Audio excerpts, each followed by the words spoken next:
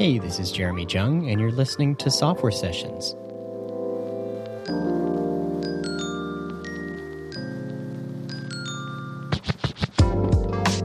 Today I'm joined by Mubashar Iqbal. A lot of people talk about working on side projects, but I don't know anyone with as many as Mubs.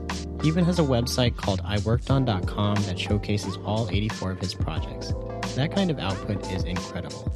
Mubs, welcome to the show. Thanks for having me on. And it's soon to be 85, just so you know. Soon to be 85. Ooh, that's exciting. Are you going to announce what that is here? I can. It's actually funny because I did a podcast interview with Colton Allen of Indie Hackers. Oh, yeah.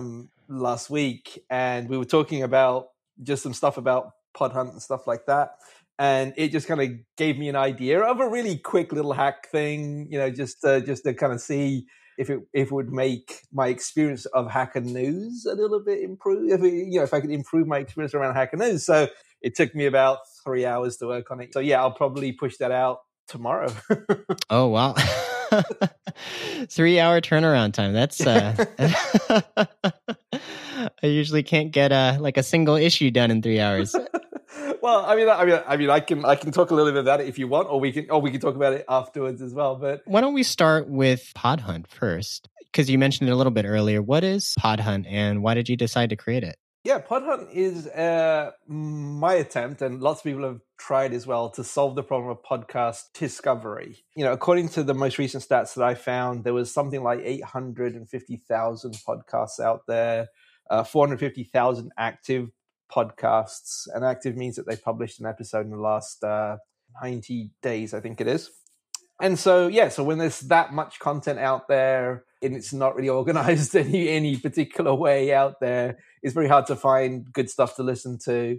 And so other people have tried to solve this problem as well. But, I kind of took a slightly different approach to it, in that Pod Hunt focuses on the individual episodes, not on the overall podcast itself. So as an example, let's say you're a big fan of the Joe Rogan podcast. It's number 1, number 2 on the charts, if you look at the sort of overall charts. But, even Joe Rogan, he's put out something like 500 episodes now. And so which one of those 500 episodes are you going to listen to? Right. And kind of things like that. So yeah, it can be awesome to find a good podcast, but then you've still got to hunt down the episodes that you are going to find interesting. And so Pod Hunt is kind of it's a website where anybody can become a part of the community, and you can submit episodes, and then other people will upvote those episodes, and then that kind of gives you a good way to find new episodes and find the ones that other people think are worth listening to as well. And that's a new set of podcasts people vote on every day. So every day you go to the website, there's going to be a new set. Yeah, and that was another reason to kind of make it like that daily leaderboard, was that when I went to the a few of the other attempts to solve the problem, and it's like, oh, these are the best podcasts, and you'd come back one day and you'd see an awesome list and be like, that's fantastic. You'd come back a week later, a month later, and it's the same list, right? Like it's the same top podcast. Right. And you're like, well, yeah, but I wanted something new. Right. And so focusing on episodes gives us that ability to, okay, what was published in the last day, in the last week, and it gets submitted. And so every time you come, because we reset the leaderboard every day, you get something new and something original, hopefully, and something interesting that you can listen to as well. How do you see people currently using it? Are they typically going to the website and listening to podcasts from there, or are they importing that day's podcast into their own player? What do you see most people doing? Yeah, I think it's a little bit of a mixture. So we have a feed essentially that you can add to your podcast player of the top 5 episodes that are voted on every day. So you don't actually have to come back to the website at all. You can just add that feed to your player, and then every day you get this random sampling of the top 5 episodes that you can listen to. We also have a weekly emailing list as well. So if you don't want to come back to the website every day, once a week we'll email you the list of the top 10 podcasts from the previous week as well. So we have a few different ways that people can stay kind of looped in terms of what's good and what's not as well. And so, yeah, I think a lot of people are just kind of, I don't think people, some people are coming back every day because they're just diehard podcasting fans and they want to see what's new every day and they want to submit stuff as well. And then other people, I think it's just more of a casual thing. Whenever they're looking for a new podcast, they're like, oh, what was that site that I could use to find new podcasts, and they kind of hop in again. I think we're also seeing a little bit of traction on social media as well. I think at last count we had about 430 followers on Twitter as well, and we tweet out any new episodes that get submitted as well. So people are kind of finding different ways to kind of stay in the loop about what's new. I think still the majority of people are still listening to podcasts in some kind of app, whether it's a podcast app from Apple or from Spotify or something like that. So they're kind of finding it on Podhunt, and if they're not listening straight away, they'll just kind of add that to their player list, and then they'll listen to it whenever they have some spare time. You're thinking they add the specific episode, or you think they're adding the feed usually? I mean, most players aren't really, you can't really add an individual episode in kind of a lot of instances as well. So you kind of have to follow the podcast itself. I know Breaker, I think, allows you to add an individual episode to your listen list. I think Listen Notes allows you to do that as well. But the vast majority of players, they kind of still focus on the whole entire podcast angle of things. That is a feature that I want to add onto Podhunt itself, is that you can actually mark a kind of individual episode as something that you want to listen to. And then we can kind of do the same thing that we do with the top 5 list. And you can have kind of a personalized, these are the things that I want to listen to. So it will kind of automatically appear in your player as well. I think a lot of people feel the podcast overload in terms of trying to find out what to listen to. And it seems like maybe with something like Podhunt, we could get to the point where people are subscribing to this Podhunt feed and they get some choices that they'll probably enjoy, and they can add, their own picks to the feed. And maybe you don't necessarily have to subscribe to an individual podcast. You just subscribe to the one Podhunt feed, and you can go in and kind of influence what things show up in there. Is that kind of like your vision? I think longer term, it's more than just like what's popular, but also you should be able to filter it down to, like, let's say you like the entrepreneurship podcasts, or you like technology podcasts, or whatever it is. So there'll be a way that you can follow a category of podcasts as well as individual people as well. So let's say you want to follow me for some reason. I don't know why you would, but if I'm on a podcast now, it will automatically appear in this feed that you've kind of set up. So all of the topics that you follow, all the people that you follow, and even individual podcasts. Let's say there's one podcast that you want to listen to every episode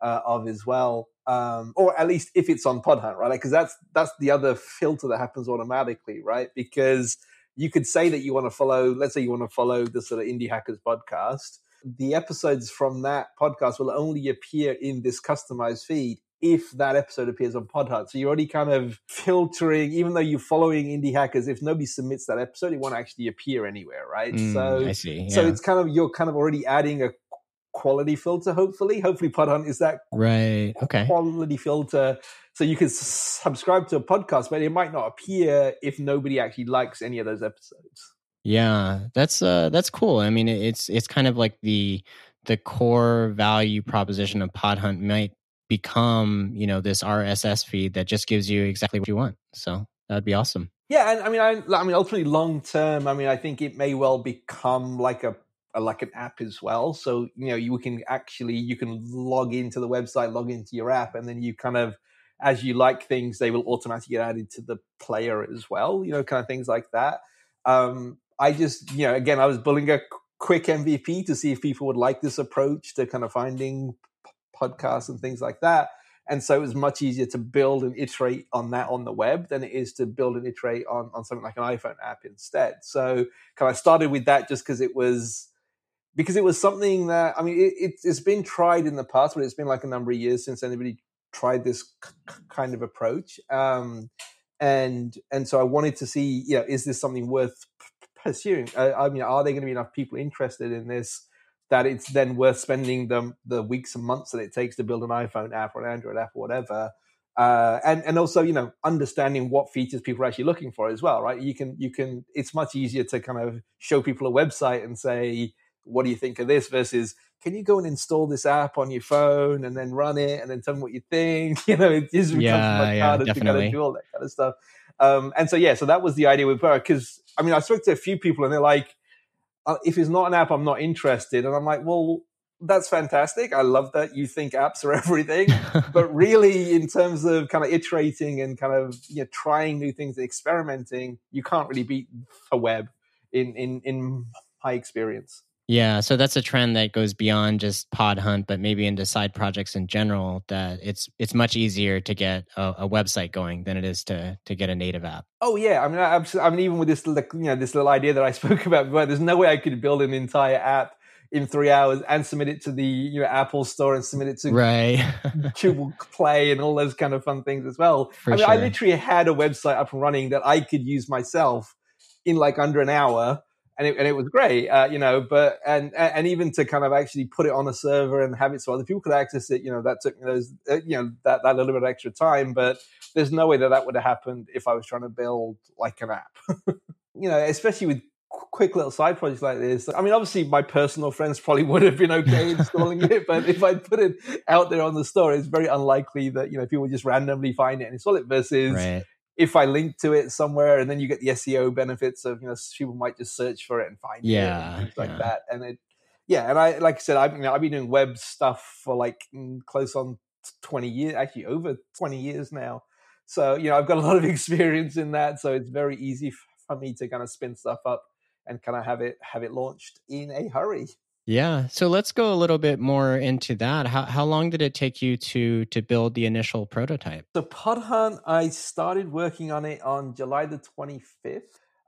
In about a week, I had something that I could like share with some close friends to say, look, this is what I'm been working on. It's not polished yet, but it kind of works. And so that they could submit episodes and I could submit episodes and we could kind of see how the voting stuff worked and all that kind of stuff.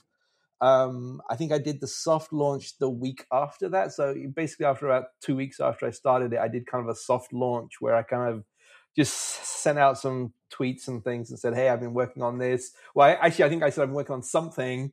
If you like podcasts, you just kind of let me know. And then I sent them a link so they could kind of find out. I didn't want it to be out there publicly yet because it was still kind of soft launched. And then I think in about a month, I kind of used that time to get feedback from people about stuff I needed to fix and improve.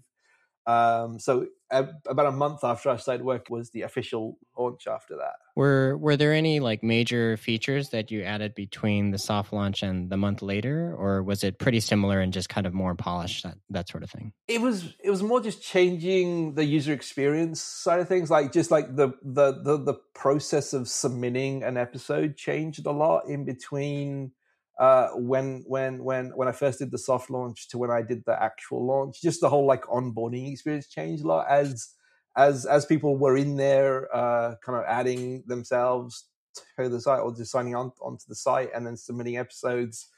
It was mostly just around that because I think obviously you got two core experiences on the website. One is to submit an episode and one is to see the leaderboard itself. And I think basically the submission process was the hardest because there's just a lot of steps to it. You kind of have to pick the podcast that you want to submit from. You have to pick pick the specific episode that you want to submit, and then you have to provide the information about that episode as well, like why you it's kind of optional in terms of like why are you submitting it, and then kind of who was in it as well. So who was the host of the podcast? Who's the if they have any guests on the podcast, that kind of stuff as well. And so collecting all that information is kind of a multi-step thing. And so just kind of making sure that was really obvious and clear about why you were doing the things that you were doing along the way, was something I think made once I launched it, it was much easier for people to kind of understand what was happening and kind of submit episodes. So I think that kind of helped with the uptake early on as well. I've noticed a trend with a lot of your side projects is you launch very quickly, and it seems like that gets you feedback really quickly as well. So I guess, is that one of your main goals with your side projects? Yeah, I think that's the main reason. I like to launch quick and often, and then just launch over and over again, week after week, month after month, and just have more kind of small launches when you add a new feature. When if it's significant enough, but it's mostly to get the product in the hands of the user so that they can tell you what's wrong, what's awesome, right? And kind of what else they're looking for as well. Because my experience has been that and I think so other people have said this too, but people don't really know what they want until they see it, and sometimes they don't know what they don't want until you show them what you've built, and then they tell you, I don't want that. Yeah.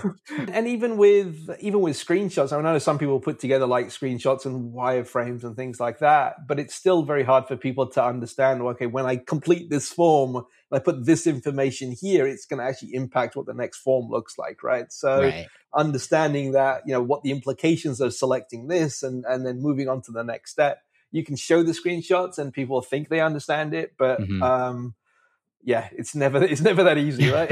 Definitely. Yeah, for sure. The next thing I guess I'd like to talk about is what stack did you use to build Podhunt? Yeah, so it's, again, because it's a website, it's very, it's very lean. I most of my side projects now are using Laravel PHP framework. It's very much like Ruby on Rails, but I'm a long time PHP person. I think I built my first PHP site in 2000, I think. So I've been using PHP for a long time. Yeah. On and off. I mean, I built stuff in Node and Python and Ruby on Rails and all that kind of stuff as well. But PHP has just kind of always been there. So I'm very, very happy with it and very comfortable with it. Yeah. And then on the front end, it's using the Tailwind CSS framework. And it's using some Vue.js and some just vanilla JavaScript as well. Is it a single page application or? No, actually it's not. I tend not to, for MVPs, do single page applications, especially for something like Podhunt, because ultimately I want Podhunt to be kind of a monster in the SEO space. Like every episode, every person, I want Podhunt to rank well for that. And so doing a single page app makes it, you just have to do extra work so that the search engines can index everything and kind of make sure everything is kind of A-okay on that side of things. The reason I went with Vue is just like the individual, there's like the voting element, right? Like, so each podcast episode that's submitted, next to it, there's like a up arrow, which you can kind of vote on it and stuff like that. Right. And obviously you have to maintain state with that. Like, is the user logged in? Have they voted on this already? Have they not voted on it? And so you're going to cancel the vote if they have voted, stuff like that. I see. And so trying to manage that in vanilla JavaScript or something was going to be pretty hard. And also, that particular element in terms of has the user upvoted that, I don't really care if the search engines can index that information because I don't want them to. Right. And so just using Vue for those individual elements kind of made some sense because it was much easier to reuse those because I've got the same element on the homepage, but when you look at the episode, it's the same element, so you can still upvote that particular thing as well. So it made it easy to reuse some core parts of the experience.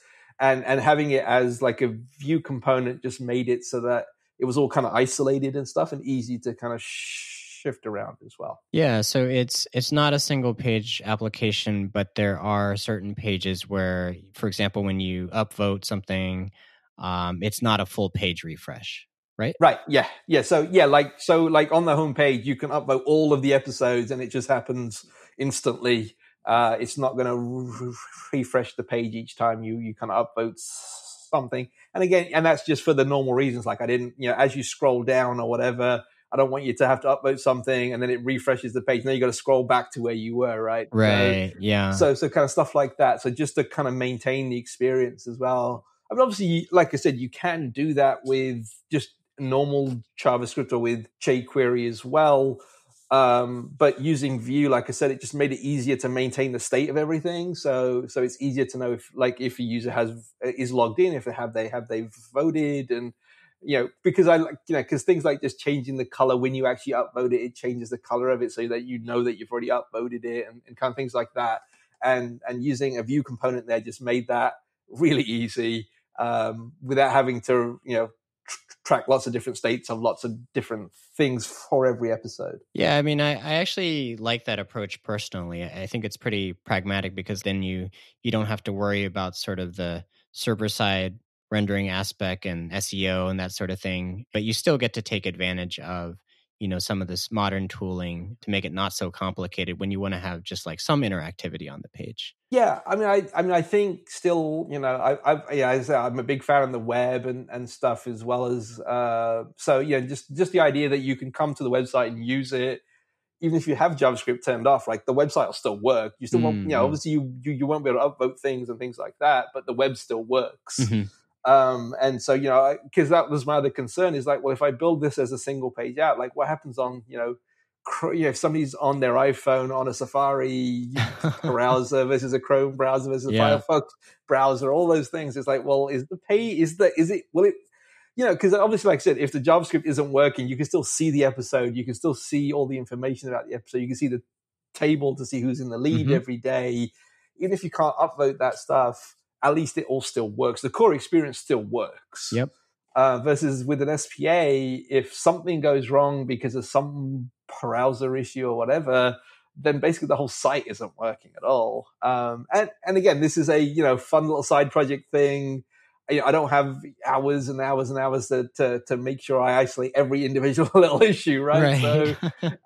So it's like I'm trying to get the most bang for the amount of time that I have, and just having it be a normal app with some progressive in enhancements so that you can add some functionality on top of that, I think is the best approach. Definitely. And I think one of the nice things too is that, when you're switching pages, you get that almost like a reload of your application, right? So you don't have to worry about the persistent state somehow getting a bug there as you move from page to page. Absolutely. And I've built SPAs in the past as well, and where it makes sense as well.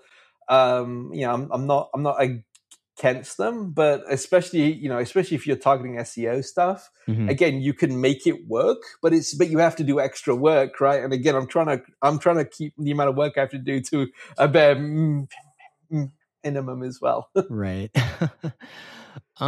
So are you using any other managed services, like, for example, a CDN in front of it for scaling purposes? Not yet. And again, it gets a little bit tricky because obviously if you're logged in and you have to have that state of who's logged in and who can vote and who's already upvoted. So it kind of breaks the CDN anyway. Unless you do everything client side, which is why a lot of people end up, once you have to go to a certain scale, SPAs make more sense because scaling is its own expense and kind of things like that. So right now, it's small enough and fast enough where I don't have to worry about that yet. Obviously, hopefully at some point it will become a problem, and I will have to think about that. And I think there's going to be little parts I can cache and kind of offload to the CDN and things like that, so that people have to be super concerned about like moving the whole thing into an SPA. How about the data store for the project? What are you using for that? Yeah, again, just try to keep it simple. It's just a MySQL database. It's not like this, NoSQL stuff. It's it's because it's meant to be a leaderboard and things like that. Actually, having a list of things actually was more helpful in this case. I just being able to run a quick query that said, order it by this particular attribute and stuff like that. So scanning those tables and things was pretty quick. And the sort of relationships are pretty obvious as well. Like, you got a podcast, an episode, a user who can upvote stuff. So it was all kind of fairly obvious stuff. And I'm not worried about just like randomly adding fields onto records because I know a podcast is a podcast, what the attributes are. I know what an episode is and what the attributes of the episode are. I'm not going to, randomly going to be concerned about new kind of attributes appearing or anything like that. I guess the other thing I would ask is, where is this all being hosted? I use the Laravel community has this thing called Laravel Forge that a lot of people use to kind of manage their hosting. Oh, okay. So Forge was actually written by Taylor Rotwell, who is actually the writer of the framework itself as well. And it's kind of an ops layer that sits in between your GitHub repositories and wherever you want to host. So they support things like Linode and AWS and DigitalOcean and all those kind of things. And it's a really, really cool interface that just allows you to, by the a click of a mouse, basically spin up a virtual server. It installs things like Nginx for you, MySQL for you, and configures things in a way that kind of optimizes them for hosting.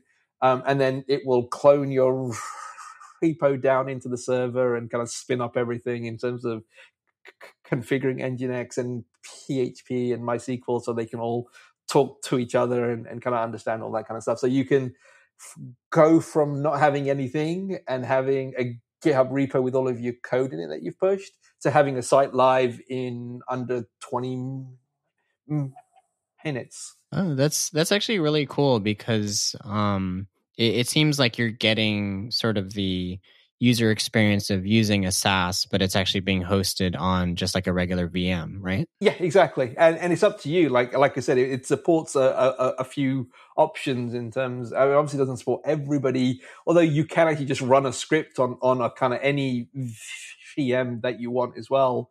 As long as so you can say you want to add a VM, and it'll say, okay, if it's not in the list of the supported providers where you kind of hook up your API, so they can automatically kind of add a new VM if you want to, but you can take this script, execute it on the server once you've spun it up, and then it will install all the software for you, and then kind of connect back into Forge so that you can manage it still through Forge, even though it couldn't configure it for you automatically. Right. But if it is one of the supported formats, then let's say you use DigitalOcean or Linode, you wouldn't have to create a VM and install Nginx and install MySQL and all that, which is probably the last thing you want to think about when you're trying to get a side project done, right? Right, absolutely, and so in the Forge site, you actually so once you picked who you're going to host it with, once they know. They can actually, so they will ask you like, okay, what size instance would you like to make? So, you can create a small one if you want it, or a large one, or you can even, I think with AWS and DigitalOcean, you can even configure load balancers as well, and sort of all sorts of options like that, so that you can actually spin up. So depending on what your needs are, if it's just going to be a quick little side project, you probably just need the one server. But if it's a more significant application, then you might have two web servers and have a load balancer in front of it and all that kind of stuff. And you can kind of do all of that through their interface as well. Cool. So how about we circle back to the project related to Hacker News you were mentioning before?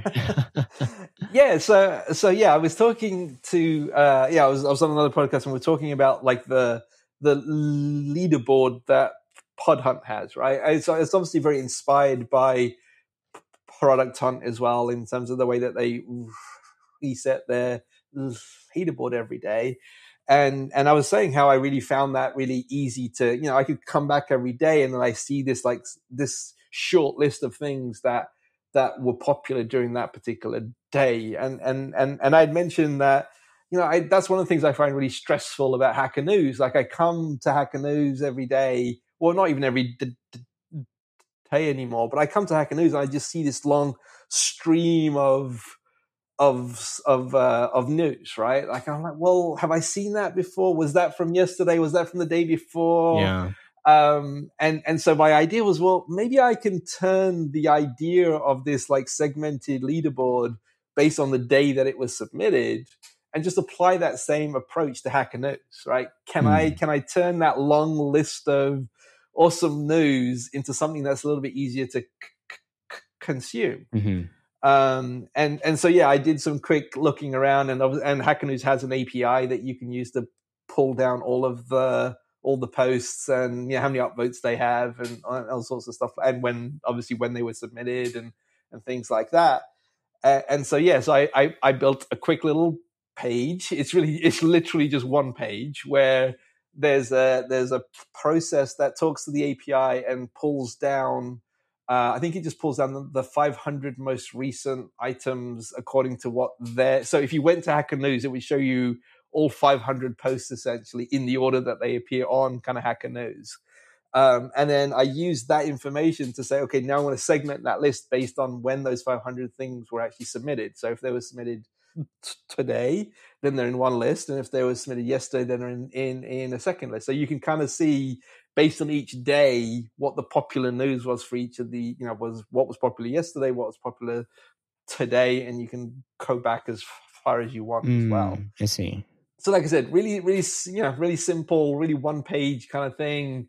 I just basically I had to write the thing that queried the API to go and fetch the information, and then you built a really simple little single pager that queried that table based on when it was submitted, and then ordered it by the appropriate kind of attributes as well. So, and then like I said, it didn't take me very long, but I've been using it for the last couple of days myself now, and it has been kind of interesting that I don't have to worry about I don't have to scan the entire list to see what's new and what's not new, because I can just say, okay, I know I came yesterday, what's been popular since then, right? Like I can just kind of say, well, since today, what was submitted and what's popular. And so just seeing it broken down by when it was submitted is actually making it a little bit easier to consume that information as well. Yeah, and I'm assuming you're doing something similar to Pod Hunt, where maybe you only show the top 10 or top certain number per day? Yes. Well, and I have the same thing I have on Pod Hunt as well, where so you see the sort of top 10, and then there's like a link at the end at the end of the top 10 that says that there's 60 more, or so 80 more, and you can expand that if you want to and see all of that as well.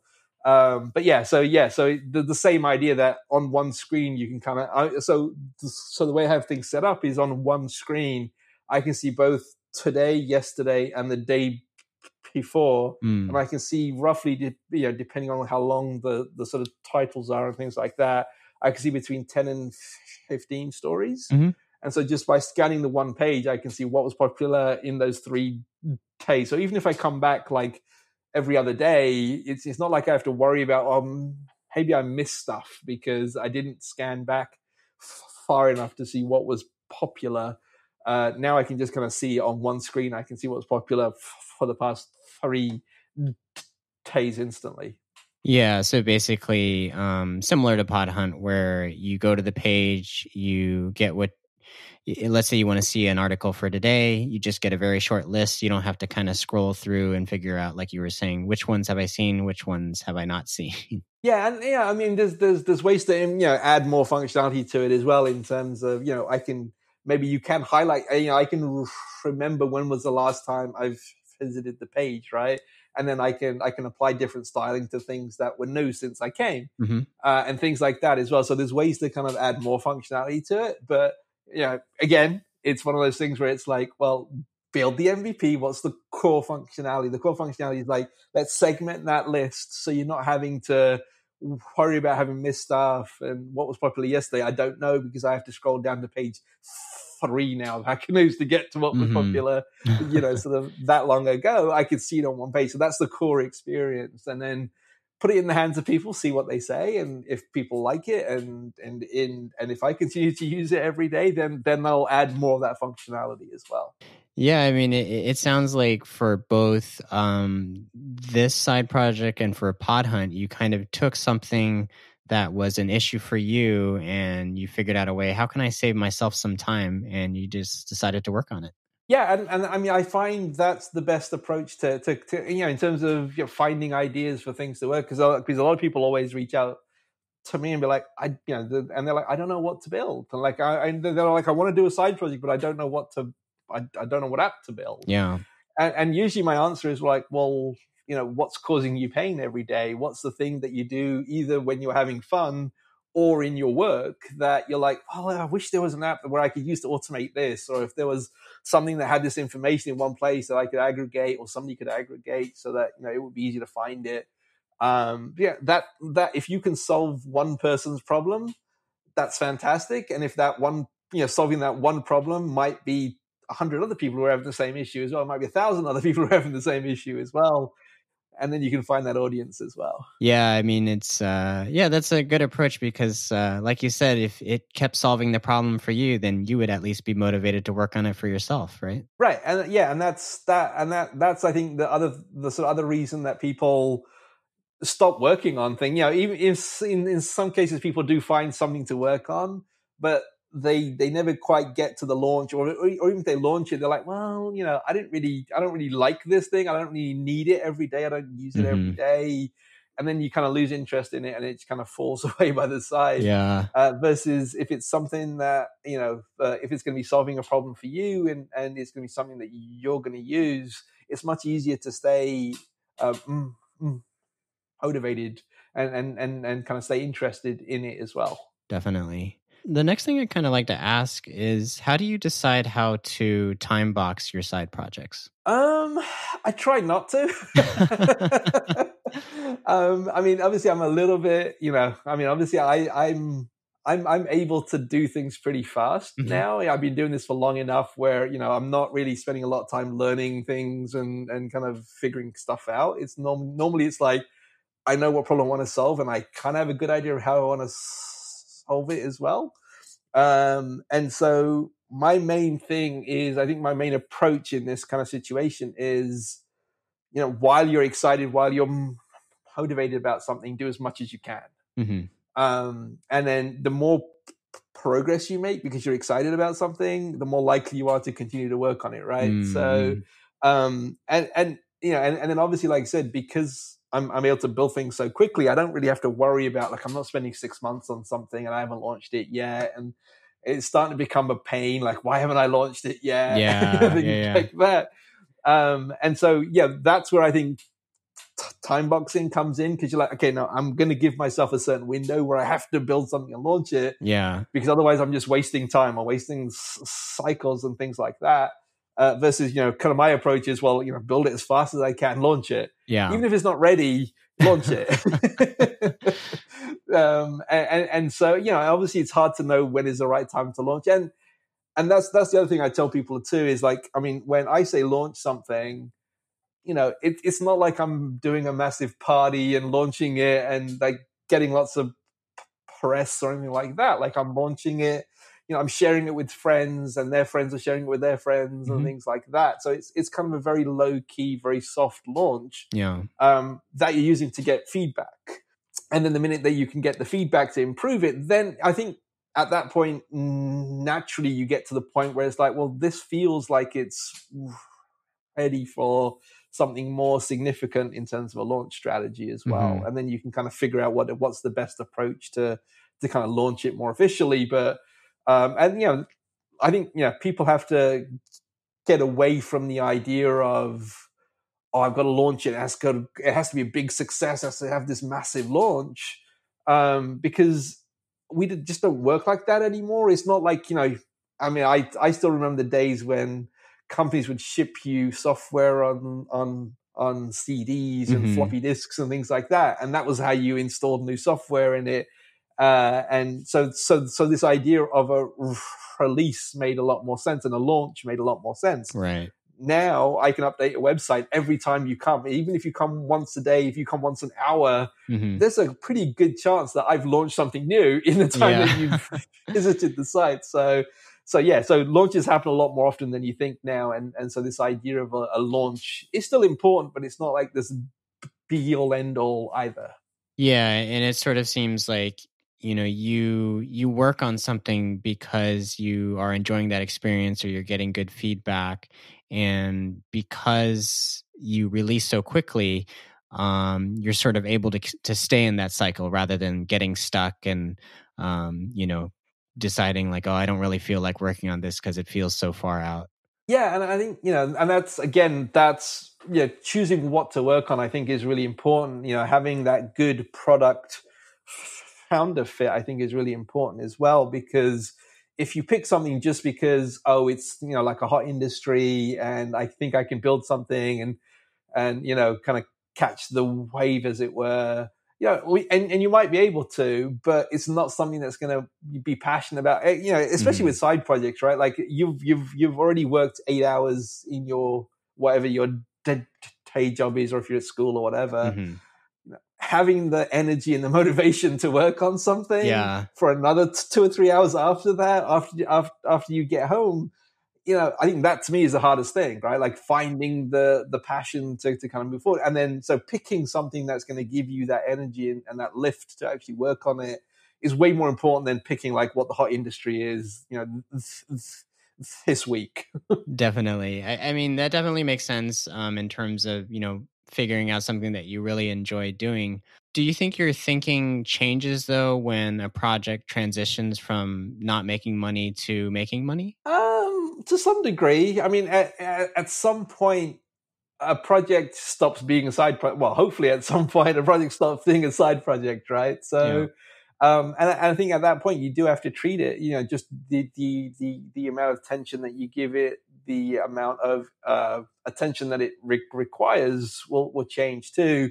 And obviously, depending on what kind of product it is, in terms of if you're charging customers, a monthly fee to kind of use it and things like that, they expect a certain amount of functionality, a certain amount of responsiveness as well. And so, so it changes the dynamic of kind of your relationship with the project as well. Absolutely. In your previous work, when you make something that is going to charge money, is that something you typically do from the start, or is that something that you sort of have a free product and see where it goes from there? I think it depends on the product itself, right? Like it depends. I mean, like with something like Podhunt, I knew that the core of the product had to be free, right? Like people aren't going to pay to find new episodes to kind of listen to. But obviously, if you've got some kind of SaaS for enterprise business, then yeah, absolutely, you would charge kind of right from the beginning. I think in many ways, for a side project, you actually want to charge right from the beginning, just because it will lower the support costs that you're going to incur, right? Like just because if you've got a free tier, you've got lots of people signing up to try it and to see what it's all about and trying to figure it out. That can cost you a lot of time to kind of support all those people and to respond to their questions and kind of everything like that. And, and plus you don't know how serious they are, right? They're just kind of kicking the tires and kind of seeing if it's something that's kind of interesting or not. What you want is people who are serious, so that the time you're spending is actually has the potential to give you the ROI that you're interested in as well. And so so I think for those kind of projects, I would absolutely charge right from the beginning. And this is like a very conscious decision you're making when you're choosing the project, right? Whether you think this is something that you want to make money on or it's just for fun. Yeah, absolutely. And I think that's the other thing right from the beginning. Whenever I start a side project or a project of any kind, is understanding why, right? Like, I mean, I've built a lot of projects where it's purely for fun, that I'm like, this thing will never make money, and I understand that, and that's cool. But also understanding that, well, okay, that project might lead to a new relationship, or it might lead to just growing my network or followers. It might mean more people on my emailing list, or whatever it happens to be. It doesn't have to be about charging customers, but you still have to understand why you're building it. It's just to manage your expectations, right? Like, it's not like, oh, I'm going to build this and all of a sudden I'm going to become the next Mark Zuckerberg. Good luck with that if you're building something in nights and weekends and you're spending an hour a night on it. Like, good luck. I guess another thing I'd kind of like to ask is, you're in your day job, you're a director of engineering for an agency, right? Yes, I am. Yep. And when you approach a project at work versus a side project, how do you approach things differently? It's mostly just about time, usually, right? Like I know. Well, and one, obviously, when I'm doing agency work, I'm doing work for a client. They have a certain criteria, a certain achievement, a certain goal that they want to achieve already. So they kind of take some of that sort of expectations off you, because they kind of already tell you what they want the functionality to be, what they want, what the features and things to be. And obviously I'm usually not working on my own either. Like, I'll be working on a team from anywhere from 5 to 20 people, so obviously having the different skill sets involved. I don't do any of the design work on kind of any of those projects. We typically have a front-end engineering team, a back-end engineering team as well, to kind of build all the different aspects of it as well. So when it comes to that, you're kind of managing the project more kind of in those instances. Versus obviously when I'm doing stuff on the side, it's like, well, what's the itch that I want to scratch, right? Like, what's the thing I want to do with this thing? Yeah. And like I said, how do I get to somewhere where I can launch it as fast as I can? Versus obviously, some of the projects I've done on my day job have been year-long projects, right. And so the sort of expectations and things are completely opposite there. yeah that's an interesting point, because like you were saying before, with your personal projects, you're like, let me see if I can ship in a week or 2 weeks, and let me just keep getting feedback. Where with the agency work, I would guess it's like, you're delivering a final product to your agency, and that's what they're going to show to the public, right? Yeah, and I mean, obviously it depends. Again, it depends on the client and things like that. We've done smaller projects and that as well, and we worked in an agile way as well on some projects as well. So we're shipping stuff to the client, every few weeks still. So it's not like we're just doing the old classic waterfall approach where you start the project and 1 year later, here's your application. But it's still, it's just like I said, it's more like you're managing the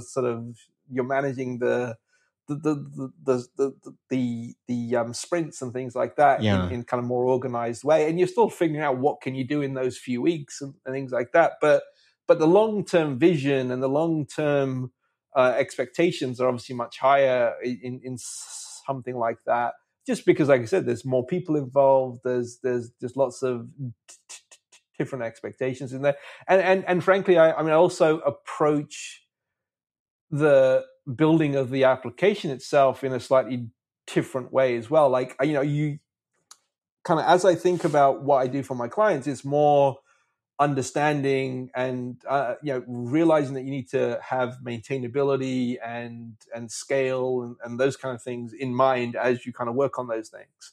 Versus my side projects, I'm really not worrying about that kind of stuff, because one, I don't know if it's an idea that people really want. Two, I don't really worry about scale, because who's going to use this thing anyway? And so so the sort of attitude changes, because I'm not too concerned about the long term and the maintainability and the scalability and all that kind of stuff, because because that's going to be a nice problem to have at some point. Versus the agency work, which is like this project that I'm building, in theory will be live for 5-6 years, hopefully, at least.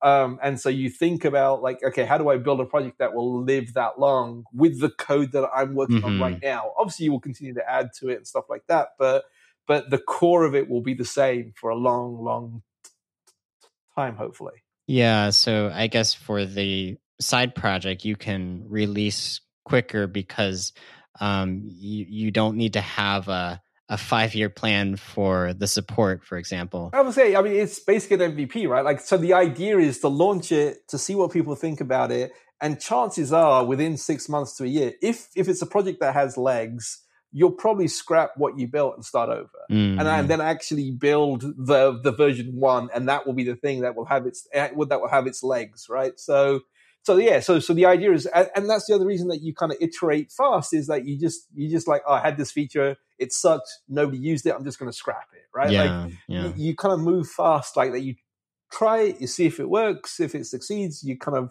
add to it. If it fails, you just strip it out and start over. So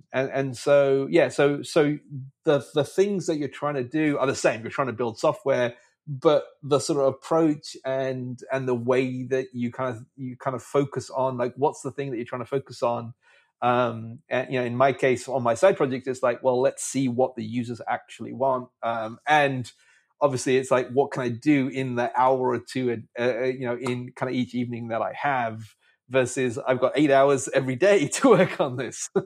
So the thing I want to kind of close out with is probably the most popular side project you ever made is the project where you wrote a page about whether robots will take your job. Yes. I guess really briefly, could you explain what that page was and what it did? Yeah. I got contacted by somebody I never met. I still have never met this person. Timitar lives in Bulgaria. In Sofia, I believe. And about 2 years ago, he just reached out to me randomly online and was like, "Hey, I've seen all the stuff that you built. It would be cool if we can work on something." And I was like, "Absolutely, would love to." And so we were trying to figure out like what we were going to build, and we were like, "Well, let's start small. Let's build something really quick and easy, just so that we can see if we like to work together, if we like to work on the same kind of things." And so he's like, "Oh, yeah, absolutely. That sounds good." I found this research paper that was written by some researchers at the Oxford University in 2013 that did a study of about 750 jobs, 745, I think it was. And they looked at the attributes of those jobs, the skills that you needed to have. And they did a analysis of, in 2023, would AI and robotics be able to do that particular job instead of a human being? And so they published this thing, and it was in a PDF. It was about 300 pages long with all of the how they analyzed everything, and it was this kind of a long thing. And at the end, they had this table which was like, for every job, they kind of assigned a percentage to the likelihood of that job would be automated away. So we basically took that last bit of the report, which had just that 700 jobs in it, and we kind of extracted that out of the report, and we built a really simple site where you just type in the name of the job that you're interested in. We looked up the percentage likelihood of that job you want around. We showed you that, and we showed you some other stats about that particular job that we pulled from the US. I don't know what the agency is in the US that has the information, but we found basically for all those jobs, how many workers there were in the workforce, and what the expect, if there was going to be more of those, if it's going to be less of those over the next 20 years. So and what the average salary was, and sort of that kind of stuff. And we just kind of packaged all that up into a really nice little site that looked really good, because he was a designer and I was the developer on that particular site. And so we built this thing in about 2 weekends, just kind of working casually with the time zones and stuff, trying to work all of that stuff out as well. And we launched it, and in the first week that it was live, it had done 4 million page views. Wow, that's incredible. It was kind of insane. Yeah, we launched it on Product Hunt, and by the end of the day, it had been on MSN, and I think it was on the Next Web. And then we found out, because the traffic just kept coming in waves and waves and waves of more traffic, and then we found out it was on TV stations all over the country. It was on radio stations as well. It was on Barstool Sports, which I didn't really know was that popular, but we got millions of page views because it was on Barstool Sports. And then it made it to the top of a couple of really popular subreddits as well. We got a lot of traffic from there as well. So yeah, that was pretty awesome. That was a pretty awesome site to launch. The one thing I thought was interesting is if you go to the site, one of the entries on the front page is for computer programmers. And it says 48% thinks AI is going to replace computer programmers. So where do you think that leaves us? Well, I mean, if you think about it, it's kind of happening a little bit anyway right now. Not necessarily will robots, right, in terms of AI and things like that. But if you look at the no-code movement that's happening right now, I mean, I know it's still human beings, but like computer programs are being replaced by people who can't actually code. Mm-hmm. Yeah. So I think it's a very good likelihood that there will be a lot of movement, especially in this space. Now, I mean, I think ultimately still the rate of growth in terms of the market, in terms of the things that need to be built and things that need to be coded, will still outgrow the pace of jobs being, handled by somebody else. Yeah. So I think as a computer programmer, I think my job is safe. Yeah. I think there'll still be a need for somebody like me. But I think that's purely because the market is still continuing to grow. There needs to be more programmers over the next 20 years than less. Yeah. And that's, I think, part of the reason that this no-code movement is happening and the whole AI shift is happening is because I don't think we can keep up with the demands that are out there. So building these tools and things that allows non-technical people to be able to do some of the things that we do now is a necessity, just because there just aren't enough programmers out there. Yeah. And you also there's some kind of research being done on things like automated program repair, where the program will actually be able to read its own code and try to identify problems while it's running. So I don't know how far off that is, but there's definitely more things coming down the pipeline. Yeah, and like I said, it's there's this whole thing with automation is not, I don't think we're all just going to sit on our asses for the next 100 years and not have to do anything because AI and robotics are going to take over the world or anything like that. But it's just going to be a shift in the way that, and when we first put out this website, we got asked the same question a fair bit too. And it makes you think about, well, look, this happened during the Industrial Revolution as well, right? Like there was, people were out working and, then they went to work in factories and now, now that we've got the software revolution happening, to stop working in factories and people working, more in software and things like that. I think even as we see this shift of AI and things like that coming in, there's just going to be a skill shift. As long as you can retrain yourself a little bit, I think there will always be work out there that still needs to happen by humans as well. Yeah. Well, hopefully we'll all be ready for that. Let's hope so. So I think that's a good place to wrap up. If anybody wants to follow you or check out some of your other projects, where should they look? Yeah, I mean, I'm pretty active on Twitter, so it's Twitter /Mubasher Iqbal, which is my full name. And then, as you said, there's iworkedon.com that has the full list of all of my 84, soon to be 85 side projects as well. Very cool. Well, Mubs, thank you so much for joining us today. Oh, absolutely. Thanks for having me on. I hope you enjoyed the conversation with Mubs. Make sure to check out Podhunt at podhunt.app, and if you enjoyed the show, make sure to give it an upvote there. See ya.